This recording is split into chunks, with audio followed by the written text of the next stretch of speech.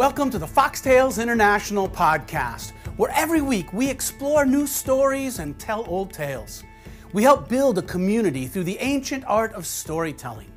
We tell our stories and hope to inspire you to find your voice, to stand up and sing out. Our stories shape our world. Your stories can change the world. I disagree with Shakespeare. We are more than actors on a stage. You are the author of your life story. Share the link with your friends. Support us by joining our Patreon team. And make sure you subscribe so you never miss an episode. Join us every week to fall in love with the world and all of its possibilities. Normally in the late summer, when farmers get a little break from working in the fields, the world would gather for what Teddy Roosevelt called the most American thing about America, the Chautauqua. Now that's a word you may not know. Can you say Chautauqua? It's one of my favorite words. If you go back to the origin, I believe it's from the Algonquin language, from the American Indians of the Finger Lakes in upstate New York, because every year they would gather as the fish came into the streams to spawn. They would harvest the fish, and then they would dry and smoke the meat so they had something to eat the whole year round. Chautauqua, can you say that word? Chautauqua. It means fish kill in its origin. We use the word today to mean a gathering of the brightest minds, a gathering of the brilliance of America. And literally some of the most important people in the world every summer would go on the Chautauqua circuit, including Teddy Roosevelt and Walt Whitman and Mark Twain and Edna St. Vincent Millay, the great poet, and Jenny Lind, the Swedish nightingale. And today we have these recreations of the Chautauqua. If you look, you can find them in your community. I usually work 4 or 5 a summer. Colorado has a couple of the best in the High Plains Chautauqua. Here in Illinois, I host the Bishop Hill Chautauqua, and there's another one down in Jacksonville, the Prairie Lands Chautauqua. South Carolina has a wonderful Chautauqua, and Ashland, Ohio is another one that has invited me to speak. Today, I would like to introduce you to 3 of the characters that I portray in Chautauqua season. These are introductions to a much longer film, History in Person, which you can check out on my Vimeo page. I've also published them all as books, and they're available in the History in Person book series. Let's start with Billy Herndon, Lincoln's law partner. It's a very different view of Abraham Lincoln through somebody who knew him best. Lincoln the Lawyer with Billy Herndon. Good afternoon. I'm glad you've come to hear me, Billy Herndon. Well, Billy is what Mr. Lincoln always called me. We were partners in law for nearly 30 years, but I've known him most of my life. When I was still a small boy, he and my uncle Rowan Herndon were steamboat captains on a little boat called the Talisman. Yes, you know Mr. Lincoln was a steamboat captain for a day. He and my uncle Rowan Herndon were hired to drive a small boat down the Sangamon River. Wisely, they brought it upstream during a spring freshet when the water was high, because they knew if steamboats could make it up the Sangamon to New Salem would grow and thrive. But the boat stayed one day too long, and the river ran low, and the boat was grounded. So they hired my uncle Rowan Herndon and Abraham Lincoln to co-pilot the boat. Now, Lincoln wisely invited the Clary Grove boys, a gang of rapscallions in town. When Lincoln first came to New Salem, they challenged him to a wrestling match. And Mr. Lincoln said, "I'll whoop all of you, one at a time." He quickly surmised the scene and saw that Jack Armstrong was the leader of the gang. He knew if he could whoop Jack, then the rest would leave him alone. And the two of them went at it, wrestling up and down the hill, till finally they both fell down laughing and became fast friends. And actually, Mr. Lincoln boarded with Jack Armstrong and his wife for a while. Well, the Clary Grove boys, Jack was their leader, they waded in the Sangamon River, moving logs and rocks, not removing, but moving them, stacking them to build wing dams to channelize the river so he could drive it safely back to the Illinois. But I knew Mr. Lincoln most of my life. We were actually roommates together above Joshua Speed's General Store, and it was Mr. Lincoln who recommended me for the bar and helped me get a job clerking in one of his earlier offices before he hired me as his full and equal partner. Now, some folks will say I was his junior partner, But I know we were full and equal partners because every penny that came into our office was split 50-50. I know because I did the accounting and wrote the checks and paid the bills. I could tell you 100 stories about Mr. Lincoln's early life in Kentucky, growing up in Indiana and moving to Illinois. Some say I wrote one of the most controversial biographies. I did write one of the first, because I chose to take him down off the pedestal we're so apt to build for him, to remove the rose-colored glasses and tell the truth as I knew it. As I'm often quoted as saying, "The truth shall burn away all the lies." But in the time allotted to me this very day, allow me to limit myself to the area where I knew Mr. Lincoln best, Mr. Lincoln the lawyer. In the following presentation, I shall ask and answer the following questions. What was Mr. Lincoln's early training for the bar? Was he a self-taught country bumpkin or the highest paid, best paid lawyer in America in his day? What were some of the most important cases that Lincoln and Herndon tried? Some of the legal precedent we set that's still honored to this day. Was Mr. Lincoln a politician first and foremost, and being a lawyer was more of a hobby? Or was he a lawyer first and foremost, and politics his hobby? And the fifth and final and most important question, how did his career as a lawyer prepare him to be the supreme executor of the law of the land?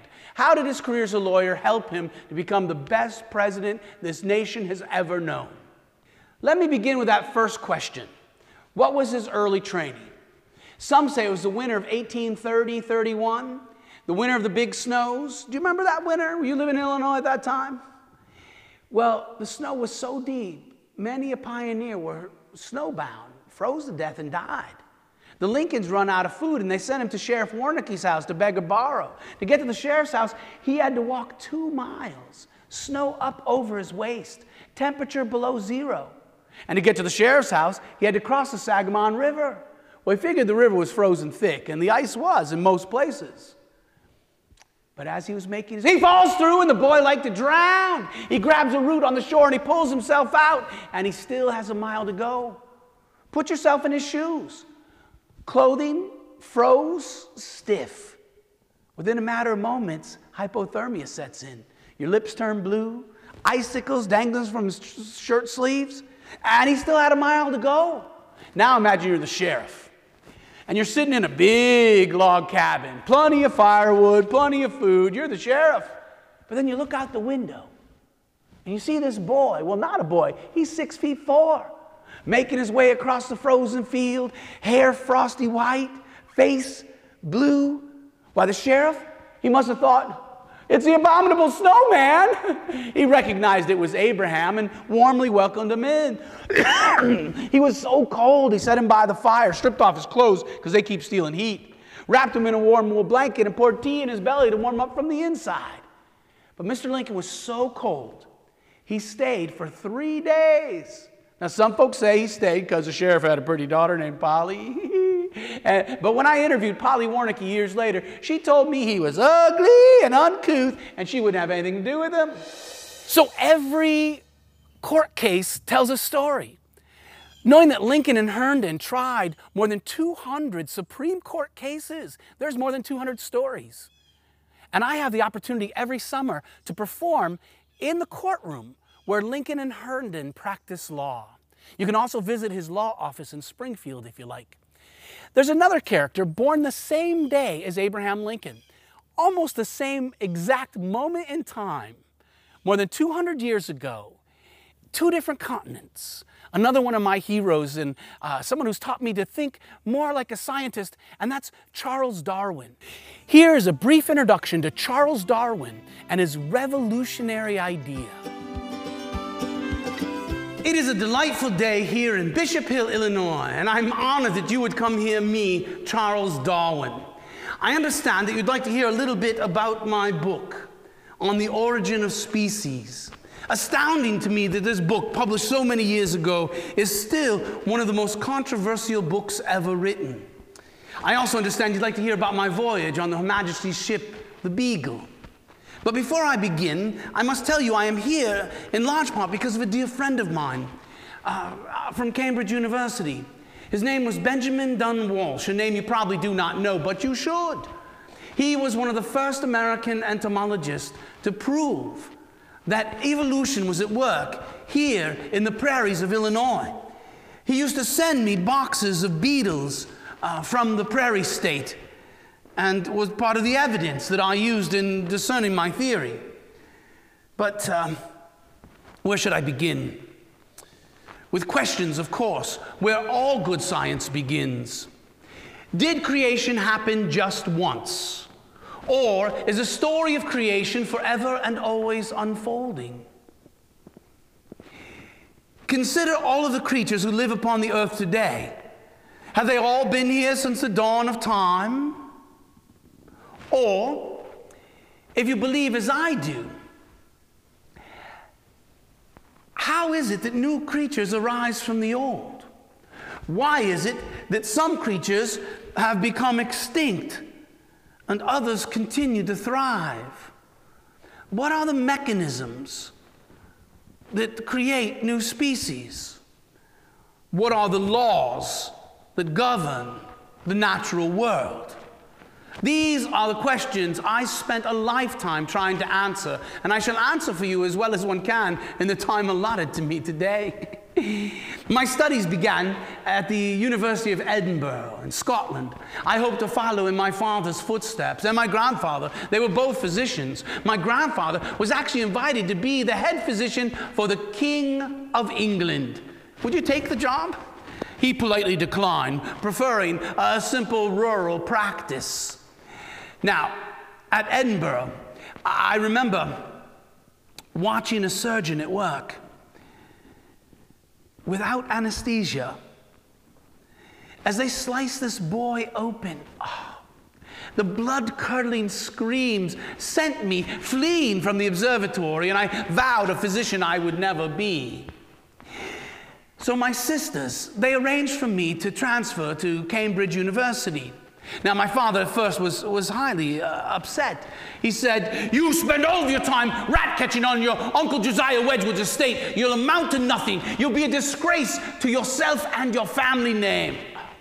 My father never spoke so harshly to his beloved children. The sting of those words are well felt, and they shall be long remembered. But again, it was my sisters who encouraged me to transfer to Cambridge, to pursue a career in the clergy. Yes, as a clergyman, I only had to work on Sundays, and I could spend the rest of the week pursuing my passion, the natural sciences. It was at Cambridge that I met Benjamin Dunn Walsh, and we would collect insects together. I remember one day I was walking in the heath, and I saw a beetle I'd never seen before, and so I snatched it in one hand. In the same moment, I spied a second variety of beetle, so I snatched it in my other hand. And crawling out from under the bark of a stump, I saw a third variety of beetle. 3 beetles, 2 hands. What would you do? I popped one in my mouth for safekeeping. Now, if you had such a beetle in your mouth, what would you do? Exactly what the beetle wants you to do. I spat it from my mouth, and the third one also escaped. But how could it be? There were 3 varieties of beetle in this one place.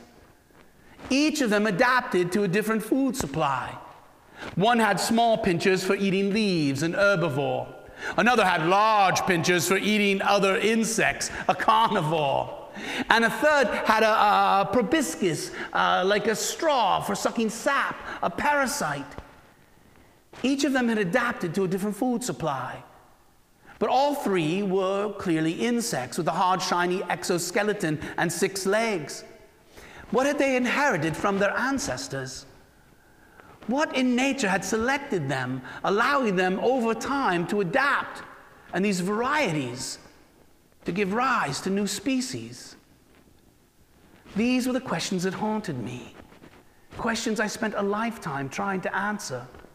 But no poet was ever as proud to see his first poem in print than I was to see one of my beetles published in Stevens' Illustrated Beetles of Great Britain. And under the illustration was my name, collected by Charles Darwin. So again, that's a brief introduction to Charles Darwin and his revolutionary ideas. You can see the entire film in my History in Person series. I do find it fascinating that not only were Darwin and Lincoln born on the same day, but both of them played a role in the ending of slavery in their respective countries. It was actually Darwin's wife who was a pivotal player. Another one of their contemporaries is General John Alexander Logan. I was commissioned by the Logan Museum in Southern Illinois to portray Logan. They even gave me a general's uniform. And if you're ever down in Southern Illinois, it's well worth a visit. Even if you're nowhere near, it's worth a day trip to head in that direction. Logan, they were rivals and friends. Logan met Lincoln when he was just a boy. And then when Logan served in the House of Representatives, he and Lincoln were on opposite sides of the aisle. But when the Civil War erupted, they became close allies. And Logan's story as a Civil War officer is one that should be celebrated for a variety of reasons. Here's a brief introduction to the life of John Alexander Logan, Blackjack Logan.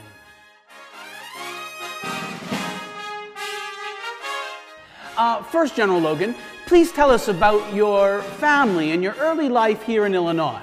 My life, much like your life, began long before I was born, in the great hunger of Ireland, when my father, a mere boy, fled the famine, arriving on the shores of this nation in 1785, just after our nation was born in battle and bloodshed. The family moved over the Allegheny Mountains into southern Ohio, which was then the western wilderness, living along the Ohio River. He quickly realized that every autumn, a flotilla of flatboats would wander down the Mississippi River to New Orleans, and the farmers would sell their goods and then walk the Natchez Trace. Well, my father knew that he could buy horses for nickel on the dollar here in Ohio and then load them on a flatboat. And when he got to New Orleans, sell them for dollars on a nickel. He could make $1,000 a journey back when that kind of money amounted to something. He made the journey several times. But one time he was on his way back. He stopped off in Natchez to exercise his horses. And he met a physician who was seeking an apprentice. So my father signed on for the season. My father often said we must look to education to raise ourselves up. And he gained a great deal of knowledge about the medical arts. He also gained a great deal of debt. So one more time, he went back to Ohio and bought a flatboat full of horses, floated them down the Ohio River, down the Mississippi, and sold them at a great profit, paid off his debt. But he always kept one of his favorite horses. And on his way upriver, he stopped in Cape Girardeau, Missouri, where he met a young widow woman. Her husband had recently passed, but he had been the governor of the Missouri Territory. And so with one simple I do, my father became a member of the landed gentry. With one simple I do, my father acquired hundreds of acres and dozens of slaves. And life went along well enough. He sent letters to all of his relations, inviting them to Cape Girardeau, where he gave them land and invested in whatever business they wanted to start, because he knew if Cape Girardeau grew, so would his profits. And things went along well enough until cholera came creeping up the river. And it claimed half a dozen relatives, including his beloved wife. And Cape Girardeau held no promise for him. So he moved across the Mississippi River and up the Big Muddy. He bought a huge tract of land in what was then the wilderness of southern Illinois. He donated land that eventually became the county seat of Murfreesboro, because again, he knew if it was the county seat, the land around would rise in value. And it was there that he met his second wife, my mother. If there were landed gentry in southern Illinois, it was my mother's family. My grandfather served in the House of Representatives in Vandalia. My father's brother-in-law, my uncle, was also a member of the House and a prosecutor. Later became a lieutenant governor. I have followed in his footsteps. My father joined the House of Representatives. It was there that he met Abraham Lincoln, a young lawyer, and they helped to move the state capital from Vandalia to Springfield. I remember when I was a little boy standing at my father's side watching the state capital rise and vowing someday that I would serve the population of southern Illinois as their representative. But I get ahead of myself. My father often said we must look to education to raise ourselves up. So he provided the best education that one could acquire in the western wilderness. He hired a private tutor to prepare us so my brother Tommy and I could go to Shiloh Academy. And eventually I went to the University of Louisville, where I earned a degree in law, but I get ahead of myself. 2 memories from my early days. One time, I was fishing in the Big Muddy River, and woohoo! I caught a 50-pound catfish! But when I looked around, there was no one who would bask in the glory. So I affixed a firm hook and line, and I released that fish in a neighbor's farm pond. And the next day, when neighbors were about, woohoo! I caught a 50-pound catfish! Ha ha ha! I understand the neighbors are still fishing in that pond, hoping to catch another one. One night, my brother Tommy and I were coming home after dark. I'd found an old black bottle. It was empty, and I was just flipping and playing with this bottle when my brother Tommy wandered off the trail. A cougar came out of nowhere. I saw it in the nick of time. I jumped in the way, elbowed Tommy, smashed the bottle over the cougar's nose, knocked him to the ground, and with a broken bottle, sliced the cougar's throat, left him bleeding and twitching in the dirt. Tommy and I hightailed it out of there. Now, some say this is a story of my boundless courage. Others say it's my foolhardy nature. I'll let you decide. And so if you'd like to see more of my Chautauqua series, check out History in Person. There are now 12 books available and 12 films. If you join my Patreon page and subscribe to this podcast, you'll be able to see all of that. But let me challenge you. If you could travel back in time, who are your heroes? Who would you like to meet? Who would you like to have tea or a conversation with? What would you ask them? Why are you drawn to this character? Whenever I'm looking for a new character, I want somebody that fits hand in glove. Somebody that I don't have to pretend or act. Somebody who is, I think, already reflected in who I strive to be. What can I learn from them? I play more than 4 friends of Lincoln, and Lincoln has taught me to be more honest. I play several historical scientists who have trained my mind to think more like a scientist, to ask good questions, design investigations. I play several poets and storytellers like Wilhelm Grimm and Walt Whitman, who have challenged me to be more expressive and to pay attention to the power of words and how words can change the world. Who are you drawn to? I have friends who play Harriet Tubman and Eleanor Roosevelt. I have a friend who is also a scientist who portrays Marie Curie. These characters can help us to be better humans. I feel like because I have a dozen characters living in my head, that each of them have helped me to grow a little in a new direction. So do a little research. I often start with a children's biography because that author has done 2 things for you.